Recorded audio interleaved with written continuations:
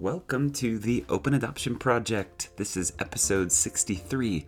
We're the Nelsons. I'm Sean, and in this episode, my wife Lynette does an interview with Amanda Justice. Please excuse both of our voices. We've been a little bit sick. Luckily, we're both feeling a lot better, but we don't sound quite right yet. So thanks for your patience with our sick voices, and we hope that you stay healthy this season. Amanda is a transracial adoptee who is an advocate, an educator, and an empowerer for those who are in a similar situation as her. You can learn a lot more about Amanda on her Instagram, which is at blackgirlwhitefamily. She also has a website with the same URL, so it's blackgirlwhitefamily.com. We'll put a link to both of those in the show notes to this episode. In this episode, Lynette and Amanda talk about what it's like to be a transracial adoptee. And Amanda shares a lot of really good advice for prospective adoptive parents, those who might be considering adopting a child that is a different race than them, and some of the things that they might need to consider. We've been looking forward to connect with Amanda for quite some time, and we're really happy that we can share this episode with you now. We hope you enjoy this conversation with Amanda Justice. Well, we are here on the podcast with Amanda Justice. Amanda, thank you so much for joining us today. No problem. To start off, can we have you share a bit about who you are, where you're from, and what some of the things you are passionate about are? Yeah, so I am originally from New York, born and raised. I am now living in Maryland with my family, with my daughter, my husband. As far as passionate, I'm a passionate person in general. So when I find something that I'm into, that's my passion. And I feel like over the years, it's been hard for me to kind of narrow it down to one thing because I just love doing so many different things, and everything that I do, I feel I'm passionate about.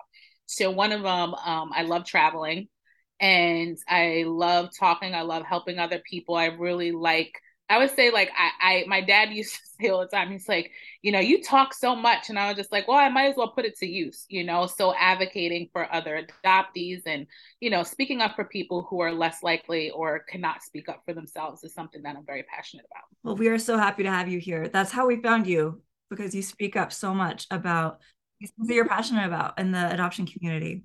And I'm so grateful for that. So thank you for what you're doing. All right. So can you share some of your adoption story? Whatever you'd like to share. Would just love to hear a bit more about you and how you're connected to the adoption community. Yeah, sure. So I am an adult transracial adoptee. I was born into an Italian Irish American home at 3 days old. Closed adoption, didn't know. I would say very little information about my birth mother. It was very little. Not sure if that was done on purpose or it was more like my mom was going to give it to me as I asked, which I could understand why. Grew up 45 minutes outside of the city. My parents adopted a boy from New Mexico about a year after they adopted me. We're multicultural family, love to travel. My parents were teachers, so we did, and I think that's where my love for traveling came into play, because we were always somewhere. Like, we were never home, whether it was a family member's house or another state. We were always traveling. So that gave us a lot of time to be together and to have family time. That was pretty much growing up. I grew up in a predominantly white neighborhood. Went to a diverse school. The school was pretty much diverse, but I still struggled a lot with trying to figure out who I was, as a woman, a Black woman, where I fit in. So that was a real struggle. It was a real challenge, which thankfully I have managed to overcome, today. But it was difficult. And in high school, I was really, really, really struggling. And I remember somebody said, what do you want to go to college for? And I said, college? Like, I knew I wanted to go, but it's so weird how this one question triggered this thought in my head. And I said, well, how am I supposed to even know what I want to do if I don't even know who I am? And mom was like, well, what do you mean you don't know who you are? I said, I don't know who I am. I don't know where I come from. Like, how am I supposed to continue on with life? It's the end. It's high school. And, for all this time, it was like, yeah, I go to, fifth grade, sixth grade. I'm in sports. I'm in this. I'm in so many different activities. Now I'm about to graduate. What am I going to do in my life? Now the focus, from the sports and all this stuff. Now what do I do?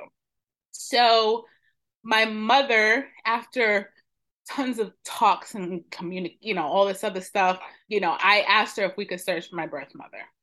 And like I said, it was pushback at first, but she explained to me why. And she just didn't know what her response was going to be and how I would be able to handle it, whatever the outcome was. So after about, I guess, a good 3 week long, kind of conversation on and off, she said, okay, like we'll do it.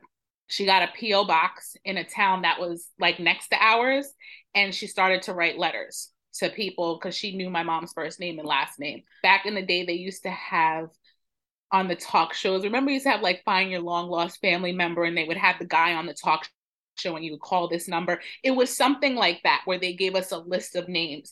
But my birth mother's name was so popular, there were pages and pages and pages. So we just started in the tri-state area around where I was born. So we started with New York and then worked our way out. And then probably, I'm going to say, no more than a month later, she reached out and it was her. So I started, to form a relationship with her. I found out that I actually had an older sister who was 3.5 years older than me, but my mom actually ended up keeping her and raising her. So at first, I was excited to have a sister, but then after I was like, but wait a second, what was so great about her, and what was so wrong with me? So then that started to kind of ponder in my head. Relationship was good at first, or I thought it was. I think I was so overwhelmed by the reunion that I didn't realize what was actually happening. And it started to become very toxic, unhealthy. It was like that way for probably about 23 years. Wow. 23 years. And just probably up until about 2018. No, I'm going to say 2019. That's when we really kind of just, I couldn't do it anymore. I couldn't do it anymore. So it's been about 3 years. And the interesting thing is I kind of moved out here to be closer to them so we could kind of continue to build our relationship. And as soon as I got out here, it's, and as adoptees, you have that hope, you want that little bit of hope where it's like, okay, maybe this time it'll be better. And I compared it to, an abusive relationship, right? Stockholm syndrome, something like that, where it's just like, that they're doing you wrong, that, this is not right, but maybe this time it'll be different. I understand because she said she loves me, so she wouldn't do this to her. I mean, maybe it is me. Maybe I just need to stop being so sensitive. And this is what happened. And this is what happened. And yeah, 23 years seems like a long time, but I had a lot of other stuff going on. I became a mother. I was going to college. I was, doing all this stuff. So 23 years could go by like that, So yeah, so I mean, it was a long time, 2 decades, but eventually I just said, you know what, I have to do what's best for me. So, stopped talking to them, started seeing a therapist who specialized in racial identity, transracial adoption. She changed my life, the therapist. Just this one person was like, this is what's going on. Your feelings are valid. That changed my whole life. That led into me creating a YouTube channel where I started to talk about my experiences. And people started to email me and say, oh my gosh, me too. This is what happened. I was like, there's no way. Now, I knew that maybe somebody could relate to it, but I never actually thought it would take me to where it has taken me. The YouTube channel, started doing that. And then I said, you know what, let me create an Instagram. Next thing you know, I found the adoption community. Wait a second, this person says that they're adopted from, in a white family. I was like, this is so weird. It was surreal because now I'm looking at people who are like me, who I thought that I was this, strange or odd creature who, I was the only one who was placed into this white family and felt like this. Everybody around me, had a great life and, was able to confidently identify with their own race and, feel strong and confident about their family and their background and know where they came from. They resemble each other. You look just like your mom. You look just like your dad, and I'm meeting all these different individuals from all different backgrounds that could really understand how I feel. So it was overwhelming. It was very overwhelming. But then I said, you know what? I need to help the younger generation, because they shouldn't have to go through what I went through these last 30 something years just for me to feel secure in my own body. So that's why I started doing consulting. I started doing education. I started speaking up, and just connecting with other adoptees, and, doing stuff like this podcast, and really just letting people know, like, there's more to it. When you're taking a child home, when you're adopting a child, or when you choose to go this route, this is not fun and games. It's not like, oh my gosh, we get to take a baby home and this is it. There's work. There's work. And if you're not up for it, or you're not going to do it, then don't do it. And in on my trainings and all my stuff, I'm very transparent and very open with the parents. And, I will tell them, like, I don't think this is for you. I don't think this is for you. And then you have parents who are like hitting everything, like they understand, where it's like, they know, so that's pretty much, that's the short version of, what I mean? The last, I'm going to say, 30 something years, up until present day. Wow. So can you talk more about your YouTube channel, your consulting, all of these different things that you're doing to help? So yeah, so YouTube, that has been, there's videos up there, but I have not created more videos because I was so engaged with the Instagram portion of it.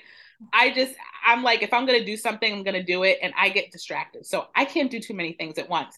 So, I still have my YouTube channel up there. It's something that I keep it up there because I want to be able to continue it in the future. But, stuff just keeps happening. Why did my boyfriend at the time have to propose, and then we had to plan a wedding, and then now we're having a baby, you know what I'm saying? So all these things keep happening that are great things, but it's kind of like I have told myself that I am going to put my mental health first, I'm going to put my family first, I'm going to do certain things that make me happy, and then that's going to come. So which is hard to do, because it used to be the opposite, used to get overwhelmed, all that stuff, and then nothing would get done. So so I did that. Instagram, it was more like just people reaching out to me, really, and sharing my story. And then I said, I said, if I could really talk to these parents and really educate them and tell them and explain to them what I personally went through, it could kind of change their perspective, and they could learn through my perspective. So that's really where the consulting comes in.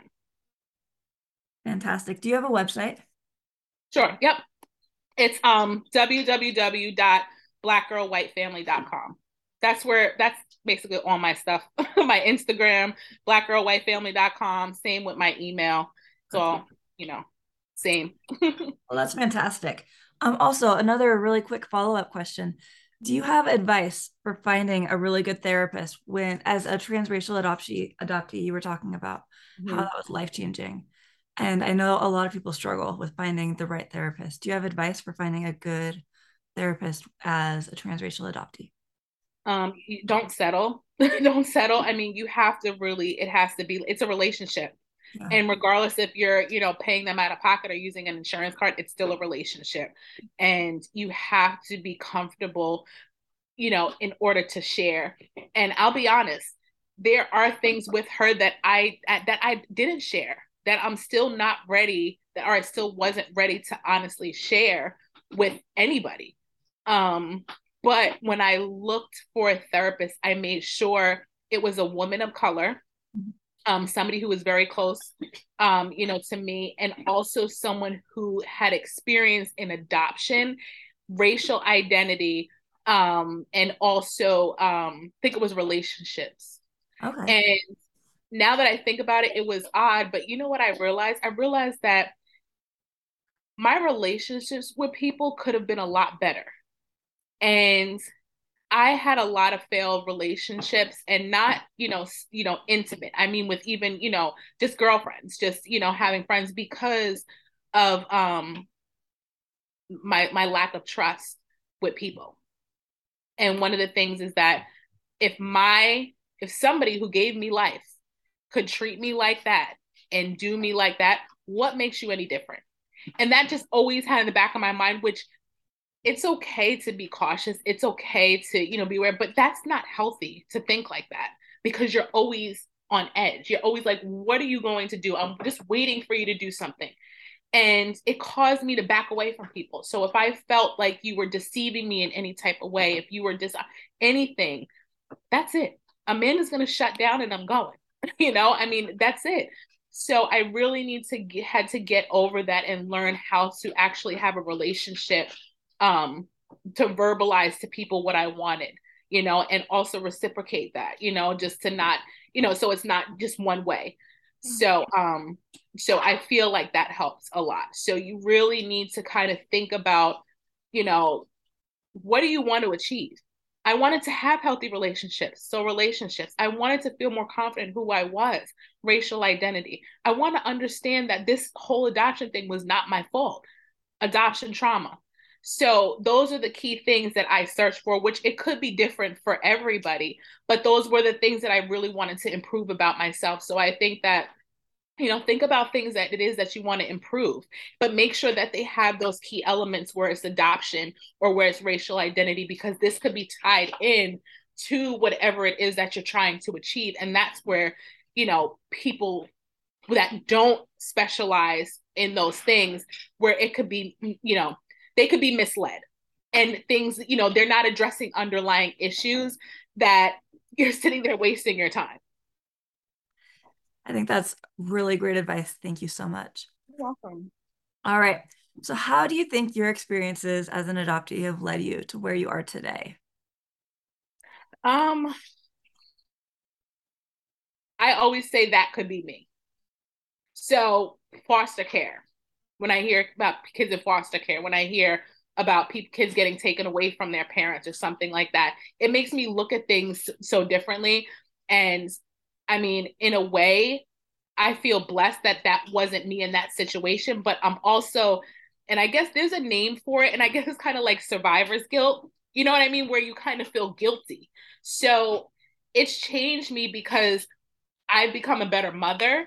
I feel like it shaped me into a better woman, just knowing that I don't want to be like that. I don't want to be that person. I don't want to be that parent. If I'm going to do whatever I have to do to make sure that my child is with me, that is safe and secure.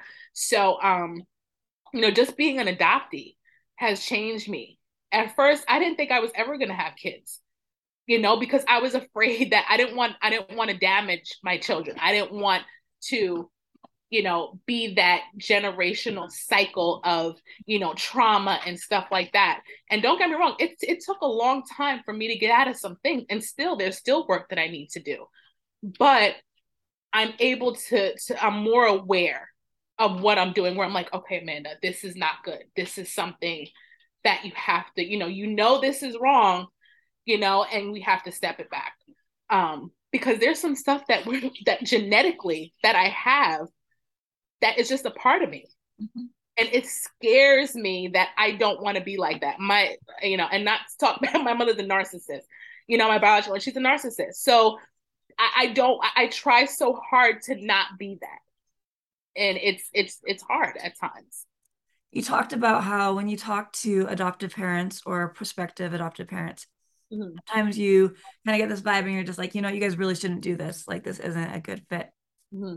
What do you think some of the key things that you would look for or recommend to potential adoptive parents to know and understand about transracial adoption before doing it? What would some of those things be? So one of the things is that if I'm meeting with somebody and they actually have no clue, they're just like, we want to adopt, we have no, we don't care what race it is, there's certain things that people say, and I understand that it's not, it shouldn't be scripted, right? It shouldn't be scripted. I'm not looking for you to say certain things, but it tells me a lot about the type of person, or that maybe the potential, what could be an issue in the future. Mm-hmm. So when I talk to them, I ask about lifestyle. This is something where I've learned over the last couple of years that is a key indicator on how you guys are willing or how well you would do. One of the things is, where do you live now? Now, if they want to adopt a Black child, but they live in the middle of nowhere around white people, What's the reason? Why don't you live in a more diverse area? Because I'm going to be honest, me even being a black woman and having a black child and a black husband, I want to be in diversity. I do. So what is it that doesn't, so it's just certain things like that where we talk about lifestyle. How's your family? How does your family get along? How does your family feel about this? And these certain questions will help to see whether or not this might be a good fit. And to be honest, it's all about, in here. And like I said, it's trial and error. At first, when I first started doing this, it was completely different. Now I could really gauge and really kind of tell where I'm just like, oh yeah, you guys are definitely on the right page. I always, always, always recommend education. Don't just do education just so you could pass your home study, just so you could hand in your certificates and you could do this. Don't do that. Once you have this child in your home, and even before, you should still be educating. YouTube, Instagram, whatever it is, there's free education, there's paid education, there's so many different resources out here where there's no excuse, where you should not say, oh, I didn't know, or oh, this wasn't available. No, it's not. And if you feel like you want to adopt a child of color, but you don't have any experience, you've never been around a black person, you never talked to one, you don't have any, that's something, to me, it's weird. It's weird to me, because you're just opening the doors for more racisms, for hurt. And that poor child, they're not going to be able to thrive in an environment like that. It's going to be very difficult. Yeah. Yeah. And I loved what you said about education and the importance for ongoing education. It doesn't stop. As a parent, you always need to keep learning. Mm-hmm. So exactly. Important. Yeah. So looking at your own adoptive family, what do you feel like they did well in regards to your adoption with helping you to feel more peace or acceptance? They always stepped out of their comfort zone, and they always had my back no matter what. Those two things, it wasn't enough, but it did a lot. Because I always knew that no matter what, if it was a child picking on me, if it was something like that, I know I could go to my dad and my dad would handle it. It didn't matter. I knew that if I had a bad day or I had something, something was going on, my mom would handle it and she would take care of it, So no matter who it was, even if it had to do with my own biological mother, they always had my back. It was like, yeah, I understand that this is, your biological child, but this is my daughter. And, this is not going to happen, and they always had my back and always made sure that I felt safe and secure. And years ago, they didn't have resources that they had today. They just had to do what they did best, just do whatever, came naturally. So based off of that, I feel like they did a pretty good job, even with the lack of education and, I guess just exposure to certain things. We did certain things that would expose me to my culture too, here and there. But one of the most things is that they were so supportive in everything.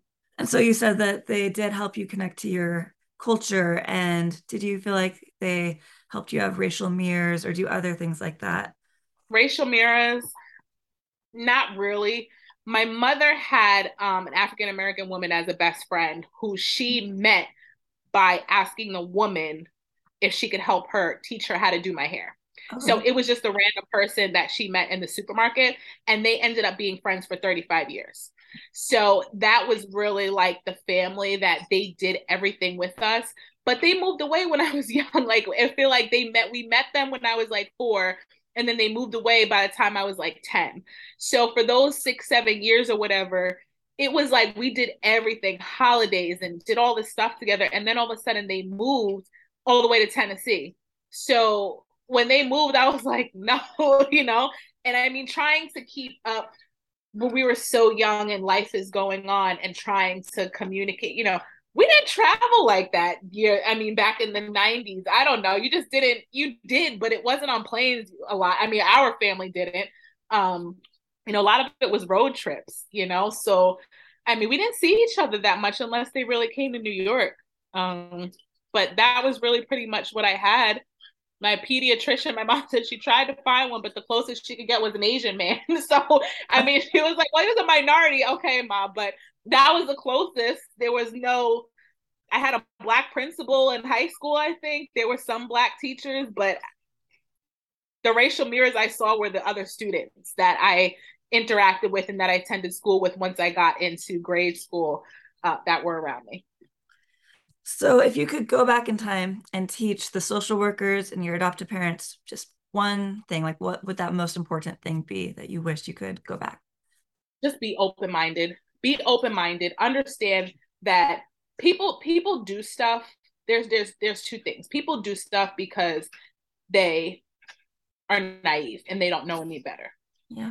And then people do stuff because they feel that they can and they can't get away. They could just get away. They just do things because they can. And I feel like if you take time to learn and to get to know people and to get to know more about people than judging them, that things would be a lot different. It would be a lot different for me because things were different until they found out my parents were white. So I was just another kid, you know what I mean, in the school next to them. Once they found out that, you know, and I feel like the teachers weren't up to par. They had no idea what, you know, it just wasn't popular. I don't even remember having another transracial adoptee in my school. Wow. So, you know, cultural sensitivity training, you know, stuff like that needs to be taught not only to staff and teachers, but I feel like it should be done in school.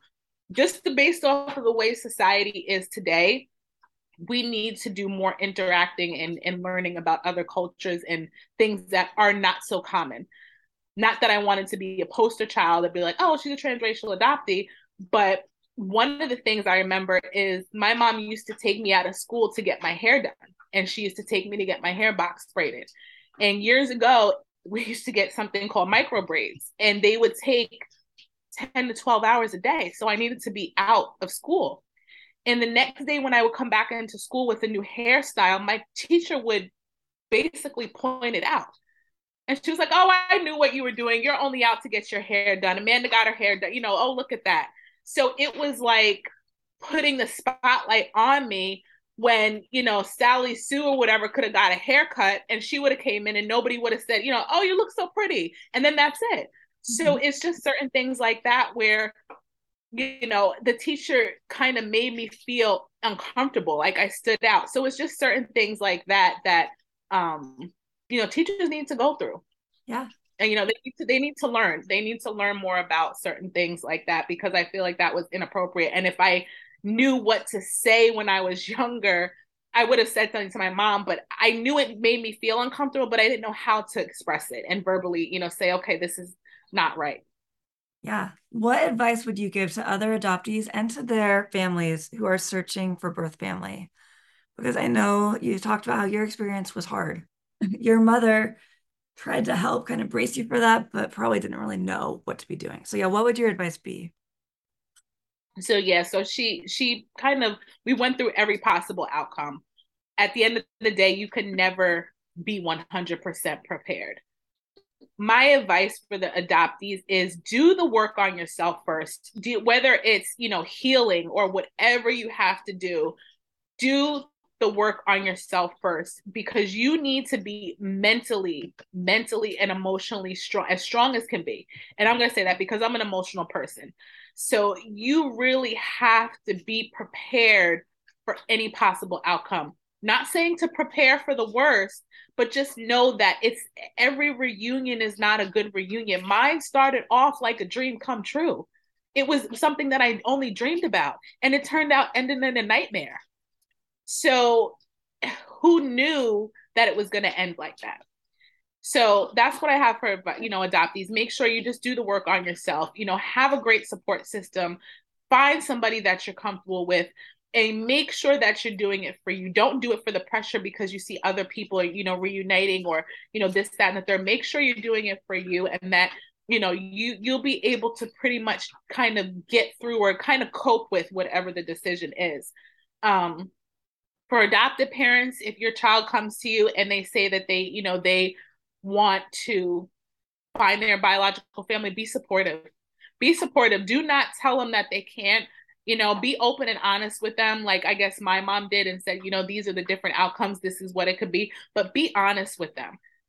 Be supportive because you don't want them to just turn their backs on you or regret, I guess get mad at you because you weren't supportive. And then next thing as soon as they get a chance to do it, then they're going to leave you, or whatever. I mean, I don't know, maybe it's a little bit dramatic, but you never know. The support is better.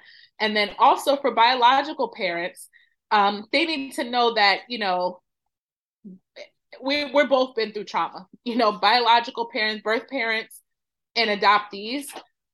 If your birth child wants to connect with you, let them connect, answer some questions. Even if, you're not planning on having a relationship, they deserve answers and they deserve to have at least some bit of closure. Just allow them to do it. Even if it's from a distance, just give it to them. Because nobody wants to live their life having all these questions unanswered or just up in the air and trying to figure out what if or what did I do wrong. Let them know that it's not their fault because that could help them move forward in life. You mentioned that growing up, you had a really hard time with developing your racial identity and feeling comfortable in your own skin and with who you are. So what are some of your thoughts on how we can better support adoptees and help them as they're working on sorting through these challenges? I don't think there's much, and it's gonna sound weird when I answer it. I don't think there's much that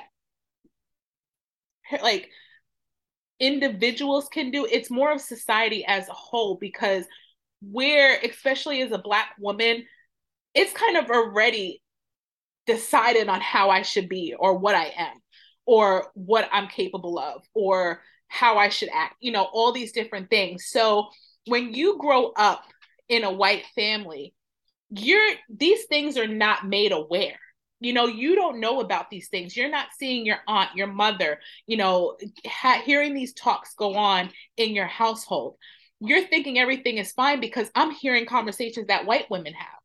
So when it comes to the real world, when I'm stepping outside there and I'm thinking everything is great and this is what I'm going to do, and it's kind of like a brick wall and you're like, whoa, wait, this isn't so easy.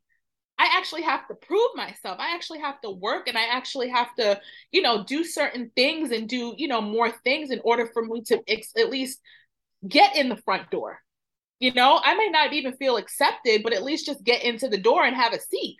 So these things were very hard for me to deal with because I was part of that colorblind home. Everybody looked at me like I was the same. Society didn't look at me like that when I was, outside. So it was very different. It was very difficult to kind of say, have a reality check on, wait a second, I can't do this. And a lot of times what I talk about is the white umbrella privilege that I had growing up. I grew up. I know what it's like. I've seen white privilege with my own eyes. It exists. And then I also know how it is not having it and being out here by myself. But I also experienced it in two different ways. So it's kind of like, people tell me like, listen, like, girl, you don't have to tell me because I already know. I've seen it with my own eyes. I've experienced certain things, so I mean, it's really like, do your education. It's stigmas, it's stereotypes, it's get to know someone before you judge them. Get to know someone as a person, as an individual before you judge them. So it's just about people educating themselves. It really is educating yourselves. Watch a movie, watch a show, talk to somebody. It's really, that's what it is. Immerse yourself in a diverse community and see exactly what the Black community is talking about, what their issues are, what they're discussing, what they're into, whatever it is. But really, people need to get more connected with each other and intertwined.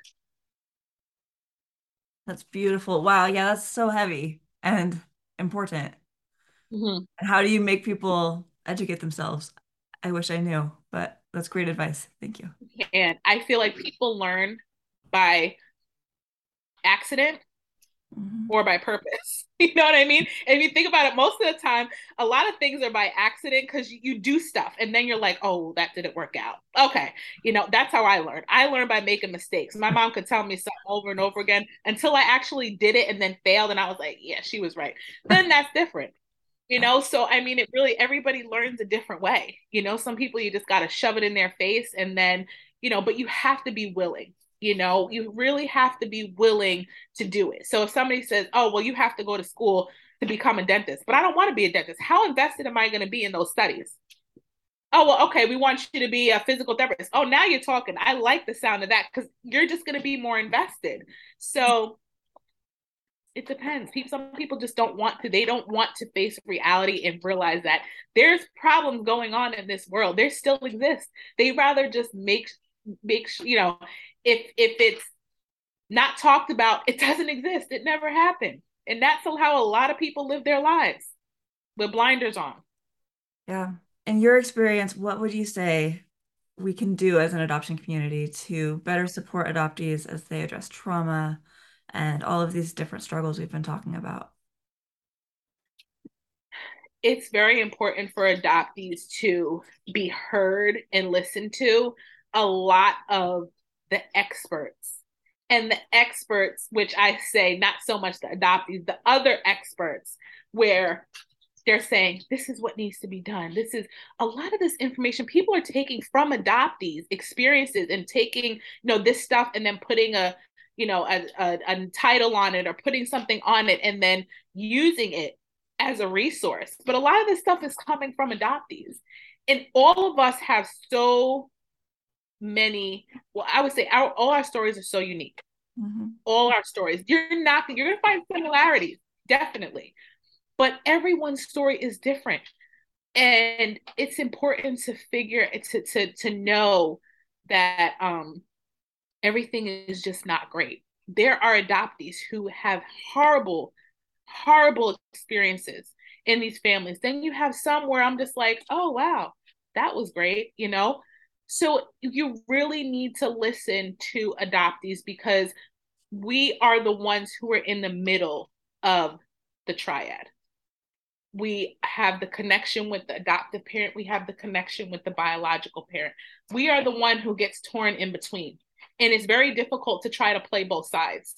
Some people, it's difficult because I had to do that. I had to be torn in between where, yeah, but you haven't spent holidays with us. We just met you and we want you to spend. Then my family, my adopted family, well, we're your family. We've been here since day one. What are you doing? So you really need to listen to adoptees and listen to their perspective, the stories and everything that they've experienced so you understand where they're coming from. We're not being dramatic. We're not being we're just not screaming and yelling just because we just feel like getting attention. These are real life situations and things that people have gone through that some of them never get over, ever. People do not know their actual birth dates, their actual where they came from. I mean, I know where, I was, but I'm like, could you imagine that you don't even know your date of birth? That it was just actually a made up number that was put on there. You don't even know. You could be 5 years old or younger. Who knows? But I'm just saying, I mean, that's a little far fetched, but it's still, you don't know who you are. You're looking at these documents.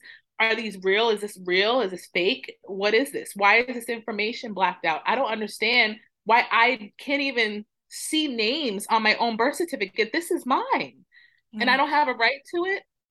This is what people need to hear because things need to be changed according to what we are struggling with and what would help us to move forward and to help us put our pieces together.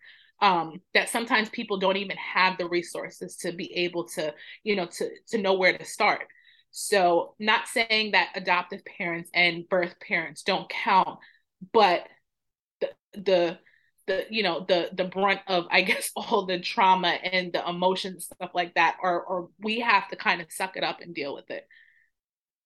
Yeah, I agree 100%. Adoptees really are like at the center of they're being affected the most and they have the least voice in all of Yeah. the situations. And yeah, yeah, that's great to think about and talk about. So What else would you like to talk about? Is there anything else that is on your mind today? Not really. I just feel that it's something that I realized where I said before where it's emotional labor. And even sometimes I will be very active on Instagram or very active on stuff. And I have to remember not to lose myself. Um, So I need to step back. And it might not be completely like, but I may have to take that time out for myself. And like I said yesterday, I did like a self-care day, stuff like that, because I need to make sure that I'm right for my family, for my husband, for my daughter. I'm about to start all over again. My daughter is going to be going to college next year. So it's a lot going on where I need to make sure that I'm right. And then everything else is okay. Because if my household is not good, how am I supposed to help the next person get their stuff together? So that's why I need to take the time. And it's okay for you to step back. You don't have to. And I know there's a lot of adoptees, content creators, educators, stuff like that. Make sure that you're taking the time out for yourself. Because I'm going to tell you, I will definitely get off that Instagram in a heartbeat to watch a movie with my husband or something like that. Or, just take some time to, go shopping or go for a drive, go for walks. It's been so beautiful out here the last, month or so, and I've been feeling better.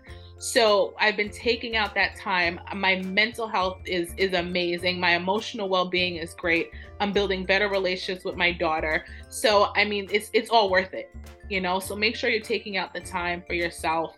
The adoption community, it'll be here. It'll be here forever. And use your voice, keep advocating for what you believe in. And that's pretty much it. Thank you so much, Amanda. I have loved talking to you. You're welcome. Thank you. My pleasure. Well, we just want to give a huge thanks to Amanda for taking some time to be with us, to share it with all of us from her experience. I personally walk away from this episode with a lot of takeaways. One thing, though, that is just standing out to me is that we always need to keep educating ourselves. When we think we've arrived, when we think we've learned it all, we're wrong. We haven't. And there's a lot that we can do, that we can take an initiative to do to educate ourselves, especially here in our community of adoption. The more that we can listen to different voices, the better we're going to understand different perspectives and experiences, and the better we'll be able to help provide the best situation for adoptees, both current and future adoptees. So again, thanks so much to Amanda and Lynette for this great conversation, and we hope that you enjoyed this episode of the Open Adoption Project.